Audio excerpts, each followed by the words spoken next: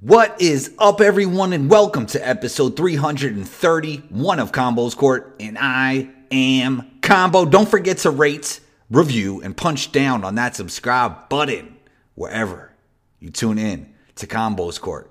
Today's show, we talk Thunder basketball with Alex Spears. You could catch Alex on the Down to Dunk pod and the Athletics Saturday Slam and Jam. A fantastic conversation with Alex.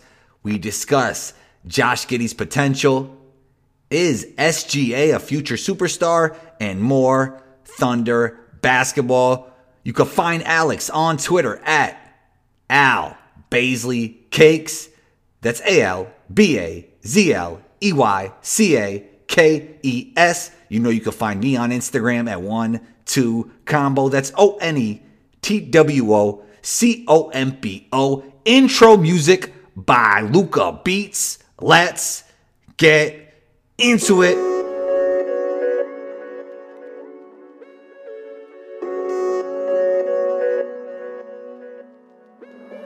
Luca, don't do it to him.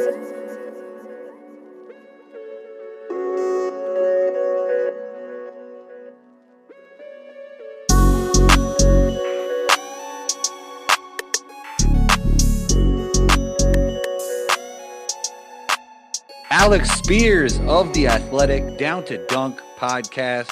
Welcome to Combo's Court. What's new in Thunderland, man? What is new in Thunderland? Well, the latest panic in Thunderland is that we're winning too many games, that we're too good, that we're going to slowly move back in the reverse standings because the news came out this week that the Trailblazers might sit Dame, so all of a sudden they're like a new competitor in the tanking world. And so that's about what people are freaking out about right now. The tanking world is an interesting place. Who we got? The Magic, Houston, the OKC, Pistons. So Blazers are trying to get in the mix, huh? And the Pacers. I mean, who knows what the Pacers are doing? They're kind of flirting with it. Yeah, they want to trade one of their bigs, right? I think that's what I've heard. That's what they say. I mean, I don't believe that they're actually going to tank, but if they traded one of those guys, like maybe they'd be worse. I don't know though. I think they got the wrong coach to tank. Like he's not around to tank. Yeah. There's no way he signed up to be on the tanking team. No way. And I'm sorry about bringing attention to this, but I have to, not because of what happened, but because of the media attention around it. It is an embarrassing loss, 73 points, right? It's really embarrassing. But do you feel like the media attention around it was unfair? For that game, I would say no. I would say if you lose by 73 points, you can say whatever you want about it. I mean, I don't know. I can't imagine how that feels for the players, by the way. Oh my God. Wow. Yeah. And the thing that really bothered me about that particular game. So of course, like our excuses, Shea was out, Giddey was out. Those are our two main ball handlers. And so you take them out of the game, and it was just a struggle for us to do anything. But in that fourth quarter, they still got outscored like 25-5. They only scored 5 points in the fourth quarter, at which point I just say, yes, you can say whatever you want about us for 48 hours. I'm not going to be mad at you because that was an embarrassing loss, and I'm not going to even try to defend it. It was just, I mean, it's the worst in history. So what are you going to do? It is embarrassing. It's pretty bad. 73 points. That's a lot of points. How does that happen? It was kind of insane. They had they played no defense. I think there was a point where the Grizzlies, I mean, I'm sure it was true at the end of the game, but they had more points in the paint than OKC just had points. And that's been one of the themes of this year for the Thunder, is that we do not have any type of rim protector on the team. Like last year, it was still terrible, but we did have Moses Brown, who, not a great player or anything, but he actually was a rim defender. And now our best rim defender is probably Darius Bazley, who has not been great this year. And he's coming off the bench now.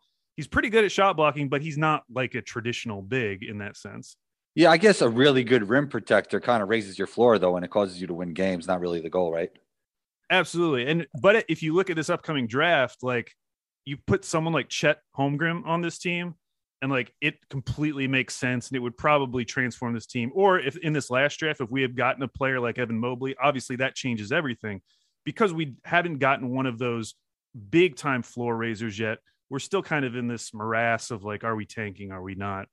I'm really high on Chet, actually. I think he should go number one. I know there's a lot of people that would argue that as of right now.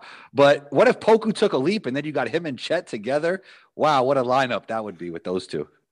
It's fun to think about, but I swear, like these last couple of games, I've been getting like more and more depressed about Poku because it almost feel like we've reverted to the beginning of last year, where it was like, can this guy even be on an NBA court? Like it's really, there's really been some bad moments in these last couple games. And of course, he's still like the 12th youngest player in the league, so I'm not going to get like that freaked out.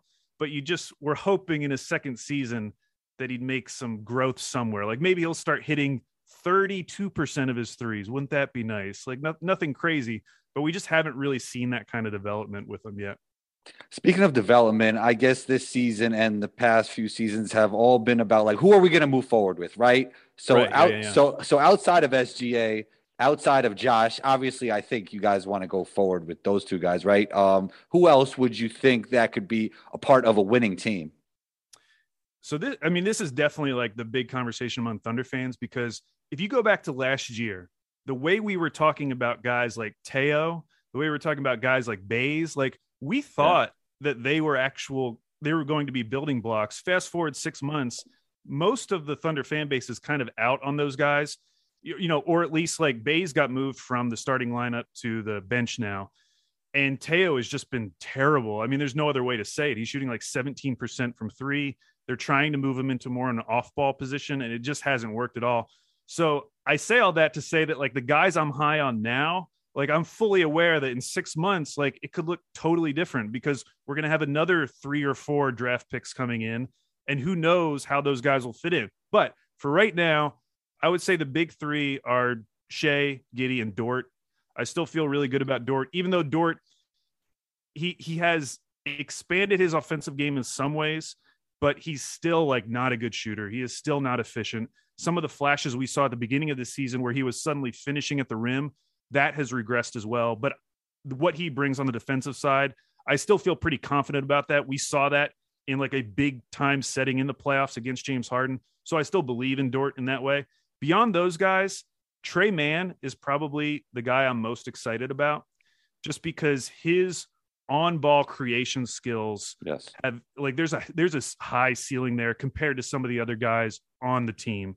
So he might not get there, but just some of the separation that he can get on plays on some of these step backs gets me really excited about him. And then after him, it would be Jeremiah Robinson Earl, who's kind of like a small ball 5. I think he's more going to be like a backup big in the future, even though he's been playing a lot of starting center for us right now.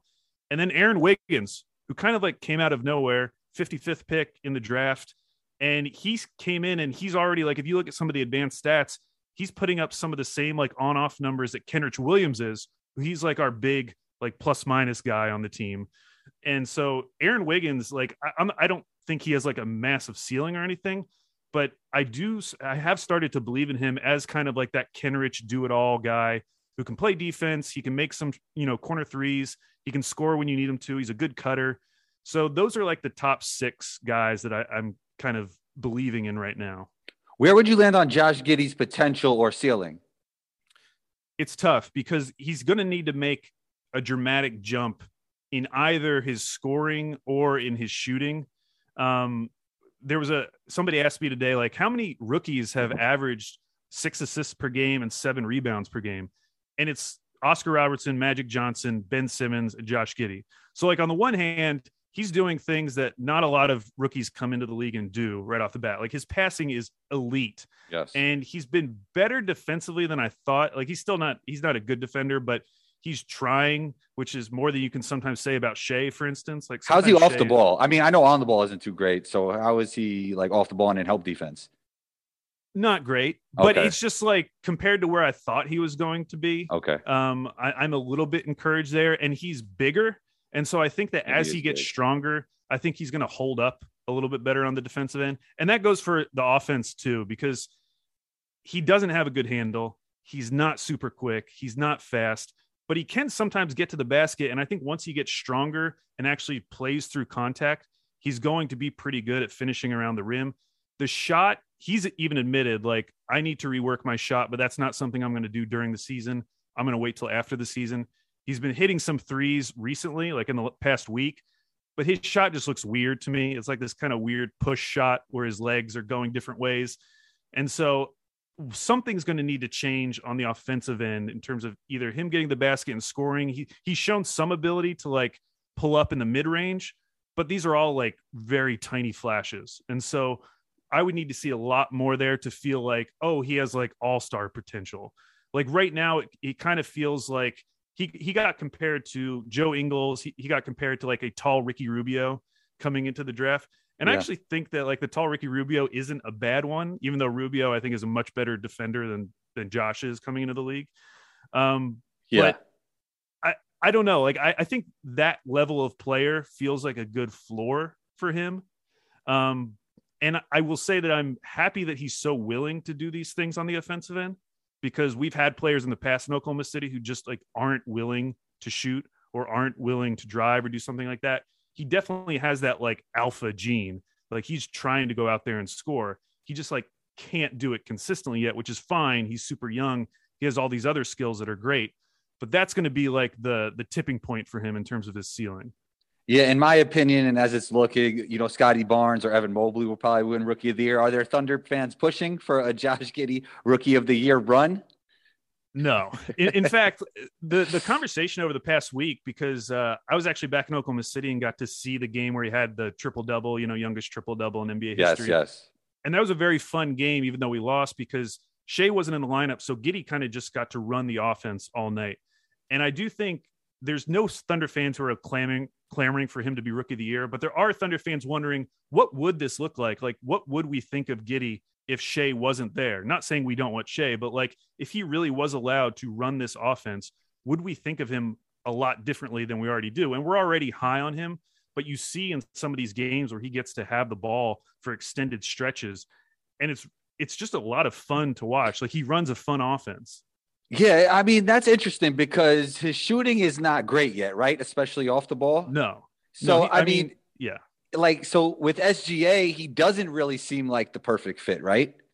He's not. And especially this year because Shea isn't shooting it well. Now, Shea's still shooting well on catch and shoot. He's shooting over 40%, but he's shooting under 30% overall. And it's because he's taking all of these like super hard step back threes. He's not playing off ball that much. And so I would love in the second half of the season if they did try to develop Shea's off-ball game a little bit more, which we saw 2 years ago when he played with Chris Paul and Dennis Schroeder. I would love to see that more in the second half of the season and let Giddey run the offense a little bit more, because he's kicking out to all these shooters who just can't shoot. Like I was looking it up today. In the past 2 decades, there are only 3 teams that have shot worse from 3 than the Thunder right now. Like it's really bad. So he's getting all these potential assists. And I think if you could weaponize Shea in that way off ball a little bit more than they have, it would make it a lot easier for Giddey. But they just haven't really done that yet. Is SGA a future superstar? I mean, we see players like Trey and Ja really emerging, and they've done it on winning teams. Atlanta is not doing as well right now as everybody thought they would. Memphis is really playing well. I mean, they're looking like a legit playoff team. But do you think SGA will be in that mix of players and on that level of like, a Trey Young and a Ja Morant? I think he definitely could get there. And I appreciate how much time and effort he's putting in trying to get a step back 3 going. Like it has not worked thus far, but this is the year to try it, because if he did have that shot, he would basically be unstoppable offensively, because he's so good at driving. I mean, he's led the league in drives 2 years in a row now. He's so crafty around the rim, makes so many athletic layups. That's like the final piece. If he had that step back 3 and it was consistent, then I feel like you could talk about making that jump into like, superstardom. But until he gets that, I just think it's going to be tough for him. You know what I noticed about his athleticism, what he's elite at? Deceleration. It's what Luka has. It's what Harden has. It's what Kyrie has. He could get in the lane and really slow down. Yeah, for sure. And another part of his game that's gotten better this year, because I mentioned his shooting has kind of tailed off, but I think his playmaking is a lot better this year than it was last year. Which is really nice, a nice little combo with him and Giddey. Like you always have what I feel like is either a high level or elite level playmaker on the court. It's just that the other guys, we just don't have like that many good shooters right now. We desperately need a shooter. And he's in no mix for the All-Star team just because of the team he's on, right? And yeah, we talked about this on Down to Dunk last week because a lot of Thunder fans obviously tweeting about Shea to get him to the All-Star game. Right.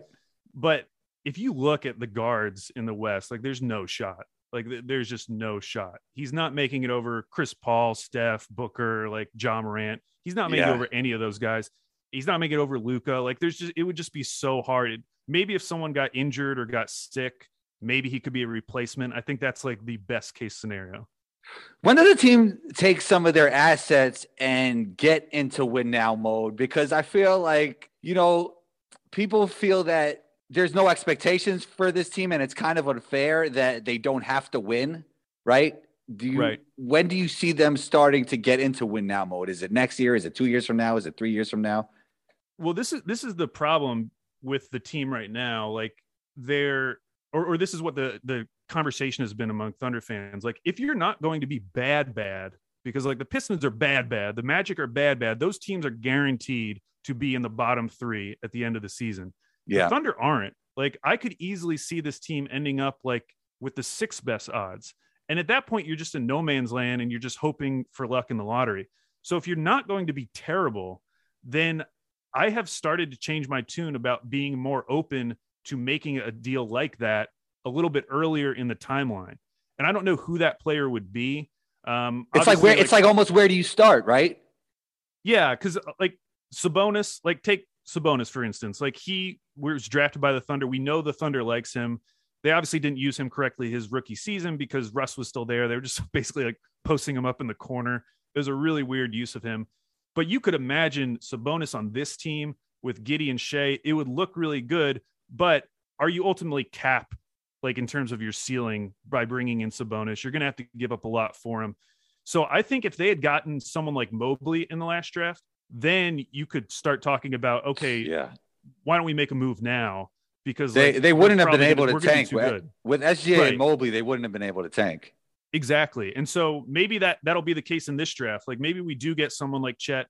They come into next year. All of a sudden, he's the missing piece we need in terms of rim protection. And the team's just too good to tank at that point. And maybe that's when they decide to make the move. Whereas if they brought in, like, I could even see if they brought in like Paolo Banchero or even Jabari Smith, where the team is still not good for another year. And then the following year is when they make that kind of big trade.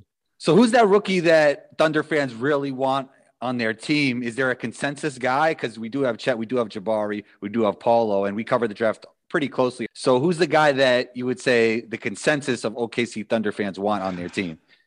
Yeah, I don't think there is a consensus. I'm with you. Like, I want Chet because I want those guys that look like they could break the game of basketball. Like, highest potential, highest ceiling. Yeah. Yeah. And he's playing on a team in Gonzaga where, like, I think his offensive game is purposely being limited because he's playing with Drew Timme. And so everyone's freaking out, well, at least among Thunder fans, like, oh, he just doesn't look that good offensively, or what is he really going to be? It's like, he's going to be so good defensively. Everyone's freaking out about his weight right now, which I just don't care about because I think he uses his body really well. Yeah. And so that's the player who I think just slots right in, and there's still a ton of upside there. I think Jabari Smith would be the next one just because he offers that elite level shooting potentially that the Thunder desperately need. Plus, he's a good defender. He would slot into that starting power forward role where we have a ton of minutes right now because Darius Bazley got, demoted to the bench. Poku's starting right now. So he would slot in easily. And then Paolo, I mean, I like Paolo, but he's probably my third choice out of those three guys. I think Chet is going to take a leap athletically too once he gets some strength on his frame. I don't know. I have a feeling he's not a bad athlete now, like the way he blocks shots, the way he runs the floor. He's nimble on his feet. But I just feel when he gets that strength, we're going to see a real leap athletically. And he's aggressive. He's tough. Oh, sure. Yeah. Oh, I love his attitude. Like, I really like everything about him. And I think he would fit the Thunder culture because this year, like, they're 13th in defense right now with kind of this makeshift roster night to night. And that's kind of been their identity the last couple seasons. They want to start with the defense. And so I think Chet would fit perfectly there in a way that maybe like Paolo wouldn't, even though I think Paolo is really good as well. So we had like a great Lance Stevenson moment last night, and we're seeing all, we're seeing a lot of players getting their chance, whether it's older players who've been in the league or G League players that never had a chance. Has there been any great stories when it comes to that with the OKC Thunder? I mean, honestly, the story for us was Aaron Wiggins, because he was the guy that kind of got minutes because all this stuff was going on with roster turnover. But yeah, like we were talking about, it'd be fun to have Dion Waiters come back, reprise his role for the Thunder. We were trying to think of like older Thunder players to bring back. I like that idea. Like he did it with Mario Chalmers, Yeah, like I always loved Anthony Morrow. He might be too old now to play, but I loved Morrow. Yeah. He'd probably make it too good. Yeah. Alex, great stuff. You're always welcome back on the show. We can find you on like a bunch of podcasts, right? You're Down to Dunk. You're all over the Athletic. Where can we find you?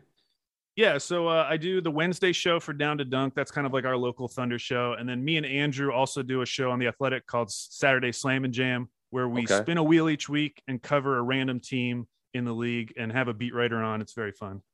Alex, you're always welcome back on the show. Thanks so much for joining in to talk OKC Thunder basketball, and talk soon. All right. Thanks so much for having me on. Anytime. There it is, another episode of Combos Court. Big shouts to Alex for joining in. We appreciate you. And big thanks to everyone who tunes into Combos Court across the globe. Don't forget to rate, review, and punch down on that subscribe button wherever you tune into Combos Court. And don't forget to share this episode. Share it with a friend. Share it on social media. Share it on Twitter, Facebook, LinkedIn. You could share it on your IG stories and tag me on Instagram at 12combo. That's ONETWOCOMBO. Be on the lookout for episode 332. Combo out.